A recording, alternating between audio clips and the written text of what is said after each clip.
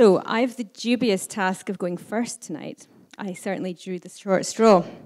So as you said, I'm a rheumatologist and I'm also a researcher here at the University of Aberdeen. So I look after people with arthritis, and I thought it would be a little bit helpful just to have a brief chat about what the different types of arthritis are. Some of them you may have heard of, some of them not. So there's two main types of arthritis. There's inflammatory arthritis and there's osteoarthritis. Most of you will have heard of rheumatoid arthritis, and that's a type of inflammatory arthritis, much more common in women than it is in men. Other types of inflammatory arthritis are those associated with psoriasis. So people who've got a skin condition called psoriasis can get inflammatory arthritis associated with that. And sometimes people can get inflammation in the spine, and that's known as ankylosing spondylitis. And all these types of arthritis have in common is that there's inflammation in the joints. Osteoarthritis is another type of arthritis, and that's different. About 25% of people in Grampian will have osteoarthritis in either their hip or their knee, and that's more common as we get older. And it's more common in people who've had heavy manual jobs and who have used their joints well over their life. And it's a different process. It's a wear and repair process that goes on in the joints. So you get wear in the joint, and your body attempts to repair that by making new bone. And as it does that, you get bony, hard lumps appear. And some of you may have little bony lumps on your fingers as you get older. I'm not that old, but I actually think I've got a couple developing. And they're called Hebriden's nodes, and that's typical of osteoarthritis. In inflammatory arthritis, though, the process is different. So the lining of the joint, which is normally thin, like a bit of cling film, becomes soggy, like a big soggy wet dishcloth, and lots of inflammatory cells come into that joint. And these cause inflammation in the joint. They cause the joint to make fluid. And actually, that lining of the joint sits right next to the bone, and that activates cells in the bone and causes permanent damage and deformity to the bone. And that's what causes the characteristic deformities that you can see in people who've had long-standing, for example, rheumatoid arthritis. In gout's another type of arthritis that you can get. And in that type of arthritis, you get crystals, uric acid crystals in your blood, and they precipitate out into your joints, so they develop in your joints, and that again causes irritation. And you can imagine if you've got needle-shaped crystals in your joints that would cause irritation in the joint. We have a much better understanding now of the processes driving, for example, inflammatory arthritis and osteoarthritis. And we've got a much better understanding of the molecules and pathways that are involved.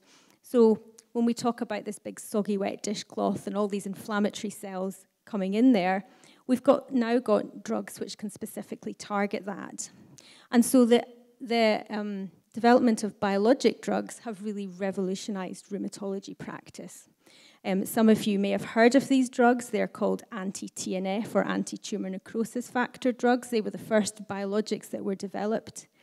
And they've really turned rheumatology from what was an inpatient-based specialty. We didn't have very good drugs, and we had to manage people basically by admitting them to hospital and giving them lots of steroids. And now we're largely an outpatient-based specialty because we can keep people fit and active and doing what they want to do.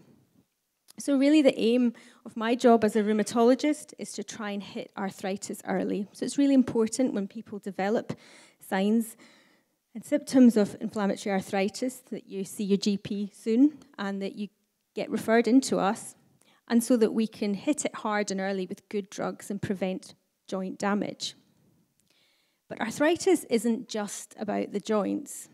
And so as a rheumatologist, I think of myself as a medical doctor, I'm a physician, and we're very much concerned about the patient attached to the joints.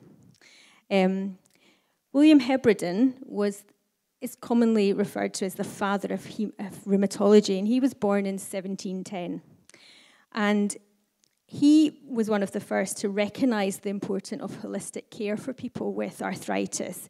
And he used to recommend that his patients go to take the waters in Buxton, the spa waters. And that wasn't because he actually thought that the spa waters did any good for their arthritis per se, but he said that the change of routine, respite from work, domestic worries, and overindulgence was probably the most important thing. So he recognised the importance of holistic care for people with arthritis. And also, inflammatory arthritis doesn't just affect the joints, so it's not just about having inflammation in the joints. That inflammation is there throughout the body, and that increases the risk of things like heart disease and stroke. And also, living with a chronic condition is really challenging, and people have to learn to manage that and to cope with life. It has significant impact in terms of managing pain, in terms of mental health and well-being, in terms of jobs, and in terms of financial impact as well. So what you're going to hear about tonight from the speakers who'll follow on from me is the importance of physical activity in both inflammatory arthritis and osteoarthritis, in terms of keeping your heart fit and healthy and trying to reduce that risk of heart disease and stroke. And it's also really important that patients are supported to manage their arthritis well. And the team from Versus Arthritis are going to talk a little bit about the support that they offer for that. Before I sign off, I just wanted to tell you a little bit about the research that we're doing here in Aberdeen around arthritis.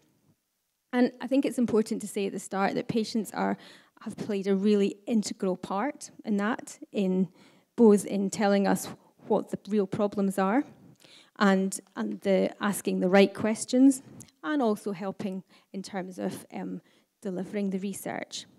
So we hold 2 national registries here in Aberdeen, one for psoriatic arthritis, which is the arthritis associated with psoriasis, and one for ankylosing spondylitis as well. And these registries are really important because we recruit patients who are on treatments for these types of arthritis or starting new treatments. And we've gained really important information about the safety of some of the drugs I've talked about, the biologic drugs. And it also helps us to answer new questions. So as someone who was born and brought up in the Highlands, I'm acutely aware of the problems some of our patients face accessing healthcare services. And some people have huge distances to travel. So we looked at the ankylosing spondylitis register to see whether there were any differences between people who lived rurally and people who lived in urban areas. And we found that those who live in rural areas have significantly more problems with work than those living in urban areas. Now, the registry doesn't tell us the answer why, but we've gone on to do some further interview studies, which we're doing at the moment, to try and understand that. And that's really important because that helps us to develop interventions and things that we can do to help people.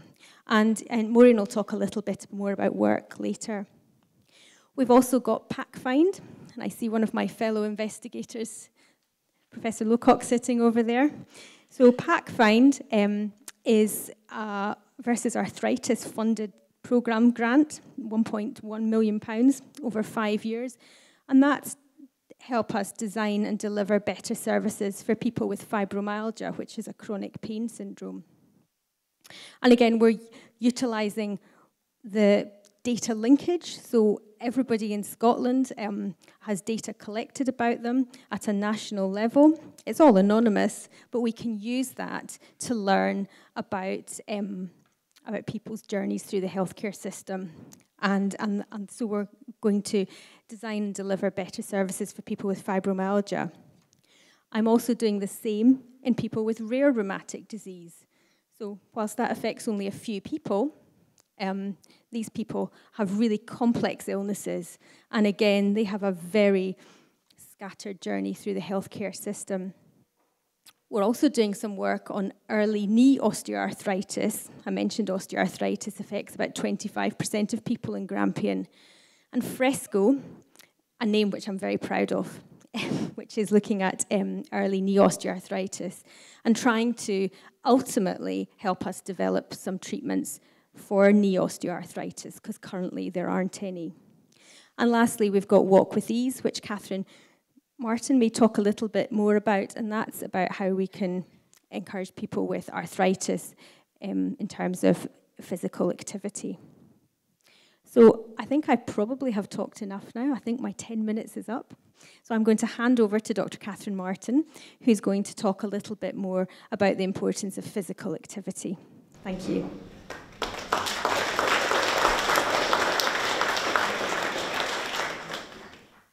Hello. Hi there. Good evening.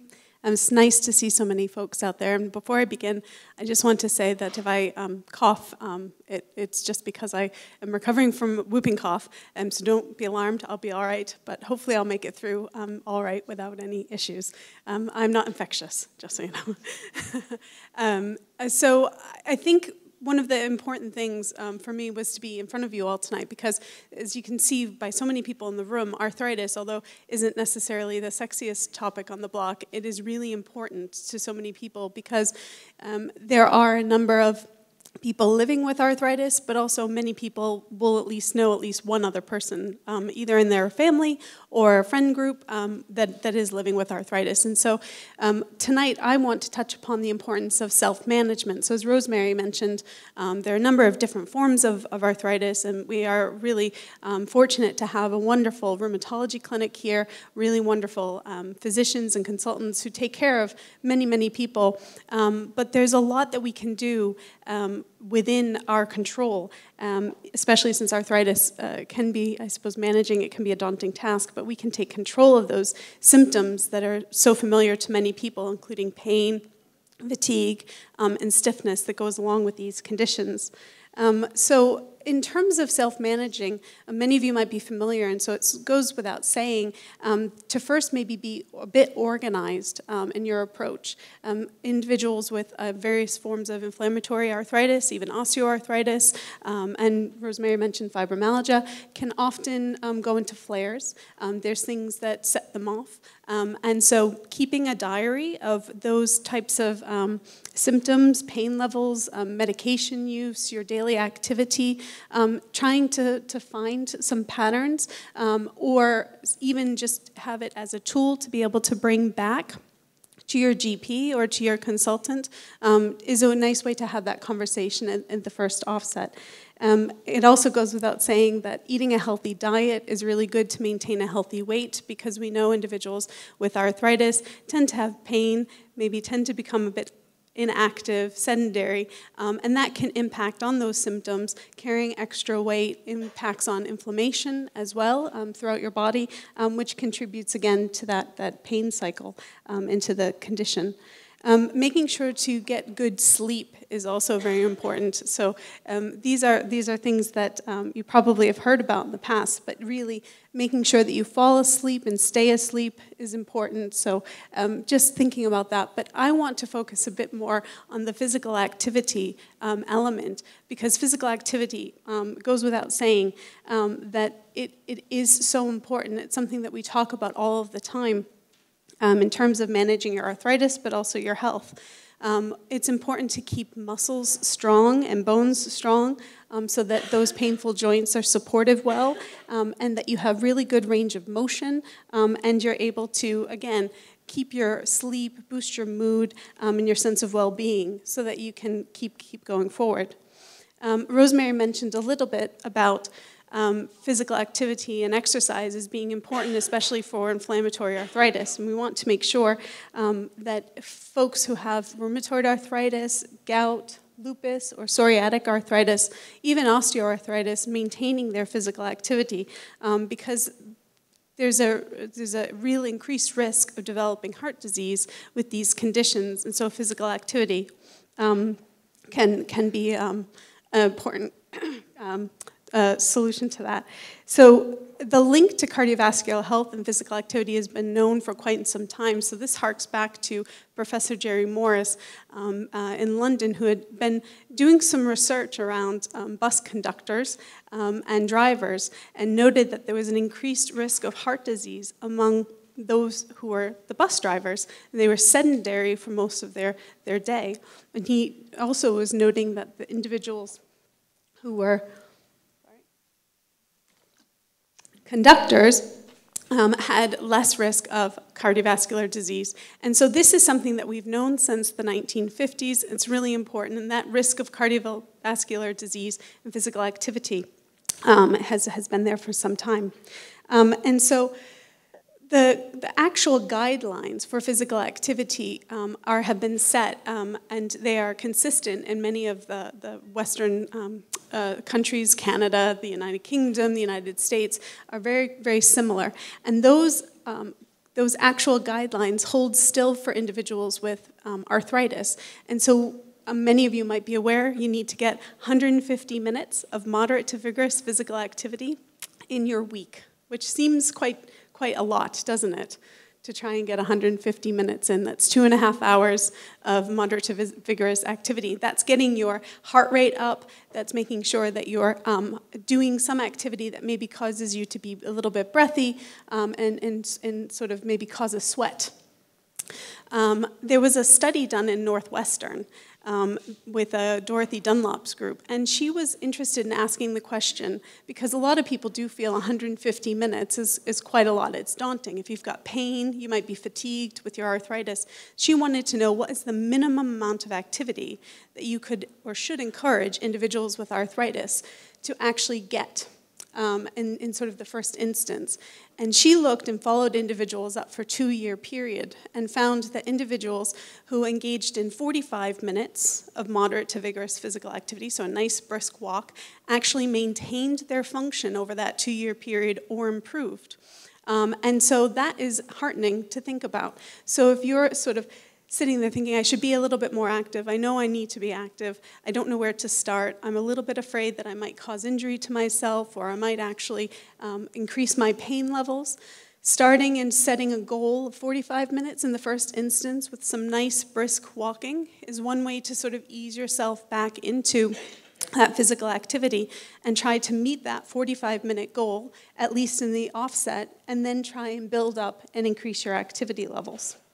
In some research I did a little while ago, there were a group of individuals wearing accelerometers. We were able to nicely look at the level of physical activity of those moderate to vigorous physical activity minutes that people achieve in a day. And older adults, so this wasn't necessarily in a group of people who have arthritis, but amongst older adults and even middle-aged individuals, the moderate to vigorous physical activity minutes actually peaked sort of sometime mid-morning. So we get up in the morning, we get going, and those number of minutes actually peak mid-morning. And then the course of the day, they just do a steady, slow decline.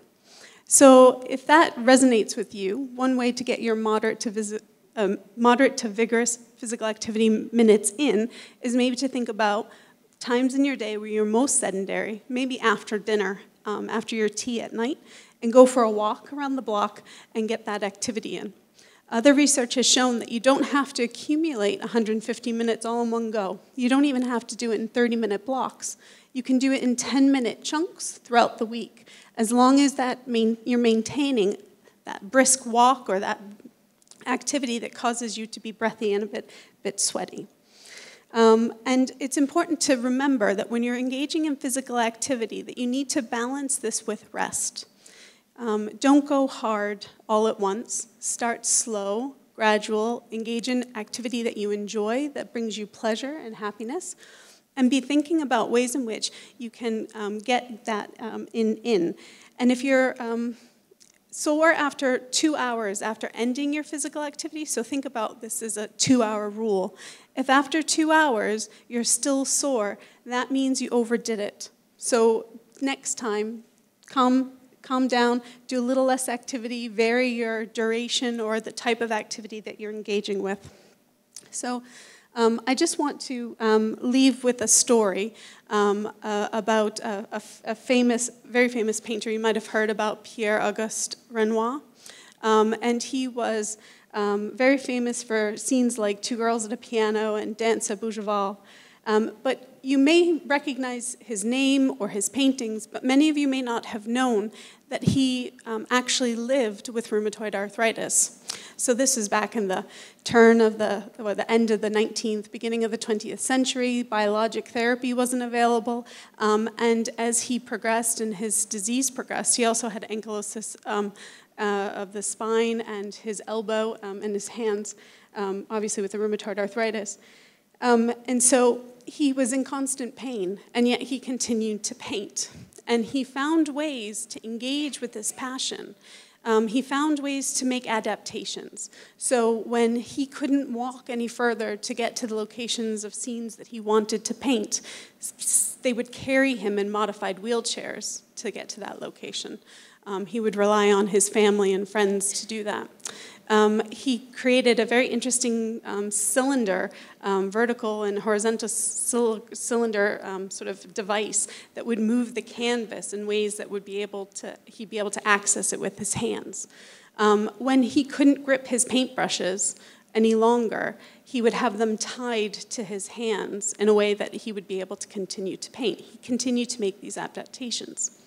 Research has shown that individuals living with arthritis who are able to engage in positive, active coping skills, like what I described with Renoir, actually do better in terms of their physical and their mental health.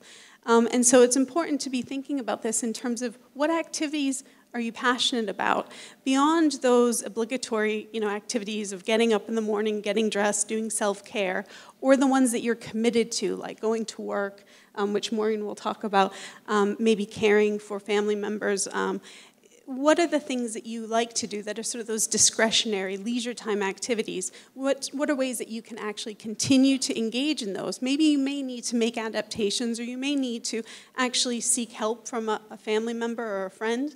What ways can you, dance in a way that doesn't cause you pain? So be looking for those opportunities and ways in which you can live well with arthritis. And the folks here from Versus Arthritis are going to talk a little bit more about how the charity might be able to enable you to do that. So thank you.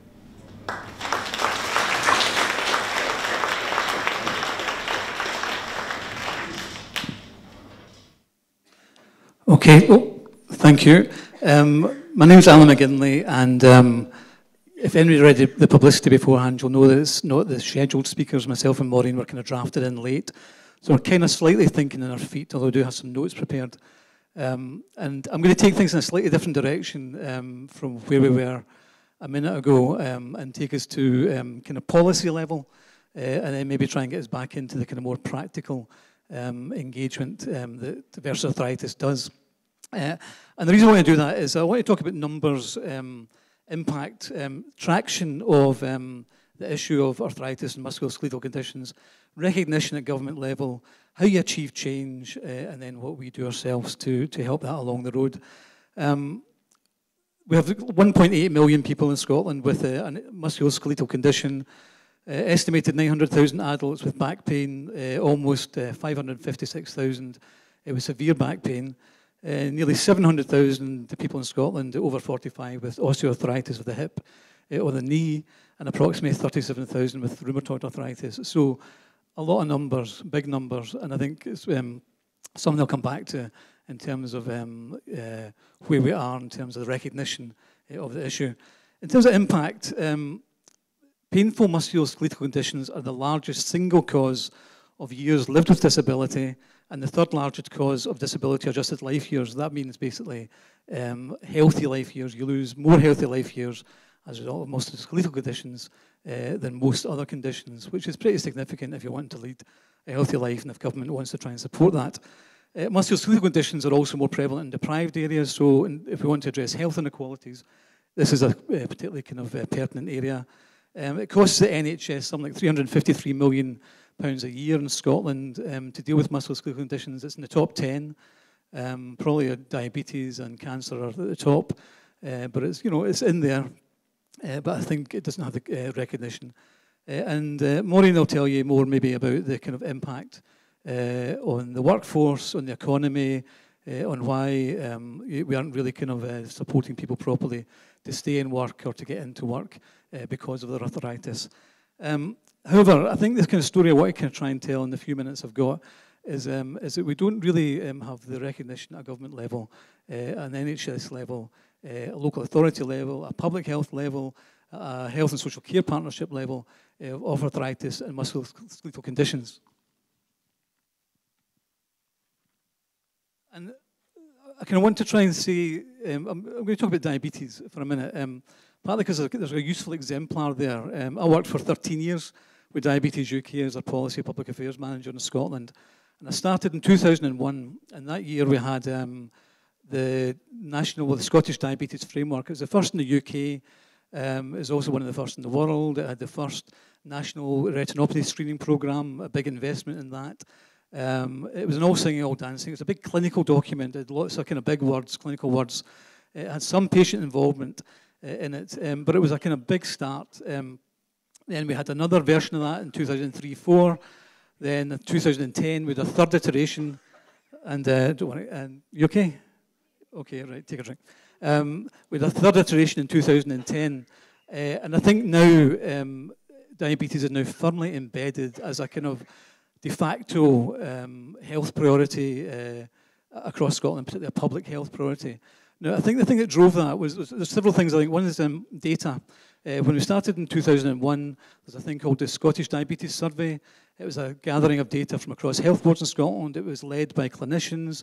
There's a lot of investment in it, a lot of kind of personal investment of time by those clinicians as a voluntary effort.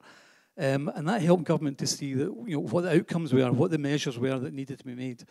And I think that, every year that came out, or every 18 months, or every 2 years it came out, it kind of successively encouraged NHS government to put more effort into addressing the issues. And so we had data, and I think that's something we have lacked with arthritis, with musculoskeletal conditions. And I think it's something we are beginning to address more, and I think it's a thing that will drive change. It might sound very dry, but it's actually really necessary. We had leadership, we had people at clinical level, we had patients, we had charities, and we had partnership, which brought those together around things like the Scottish Diabetes National Working Group, which stayed in place for a long time and kept that agenda going. And I think the kind of the way we tend to frame it is with data plus doom. We also managed to kind of get a sense that this was an impending health crisis within Scotland. And if anybody turns on the news last week or probably next week, you'll see diabetes, you'll see the problems, you'll see the fact that, type 2 diabetes is costing literally an arm and a leg for the Scottish public and for the NHS. And the government is finally starting to do something about that.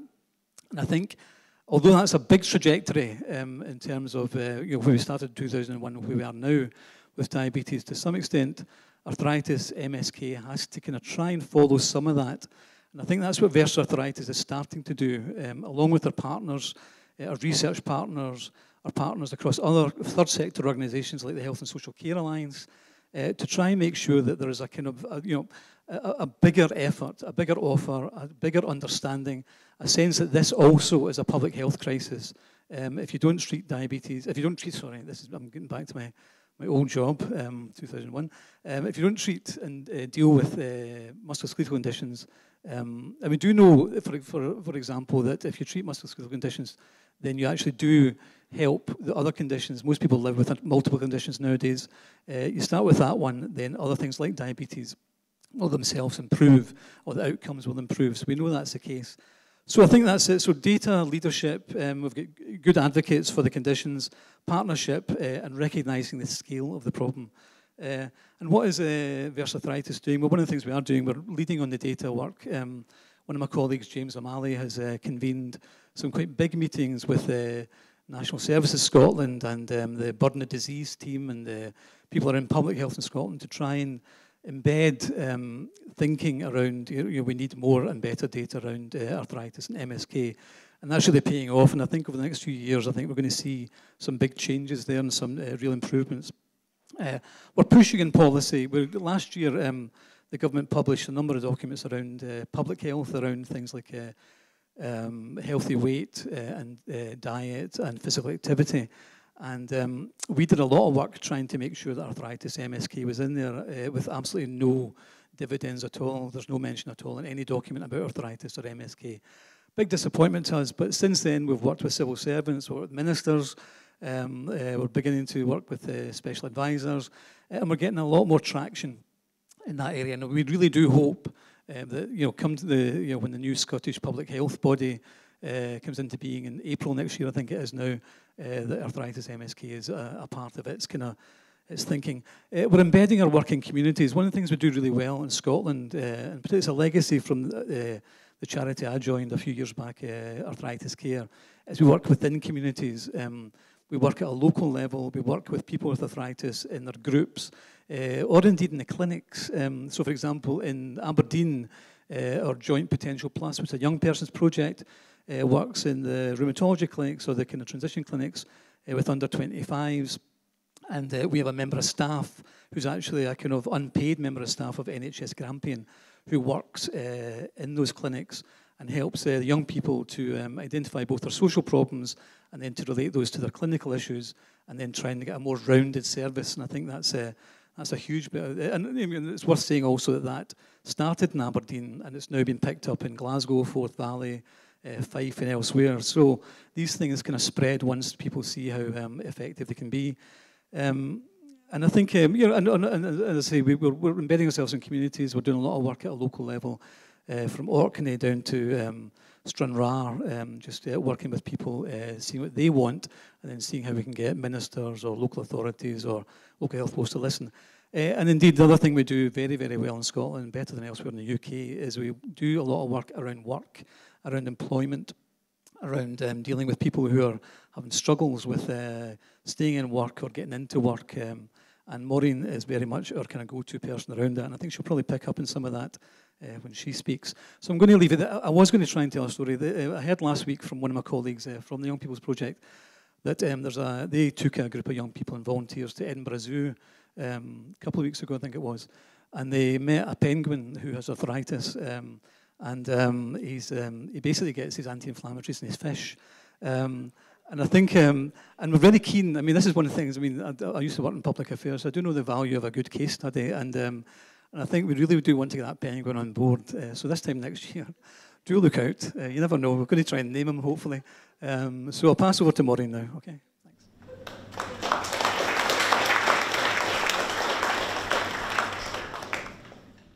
Hello.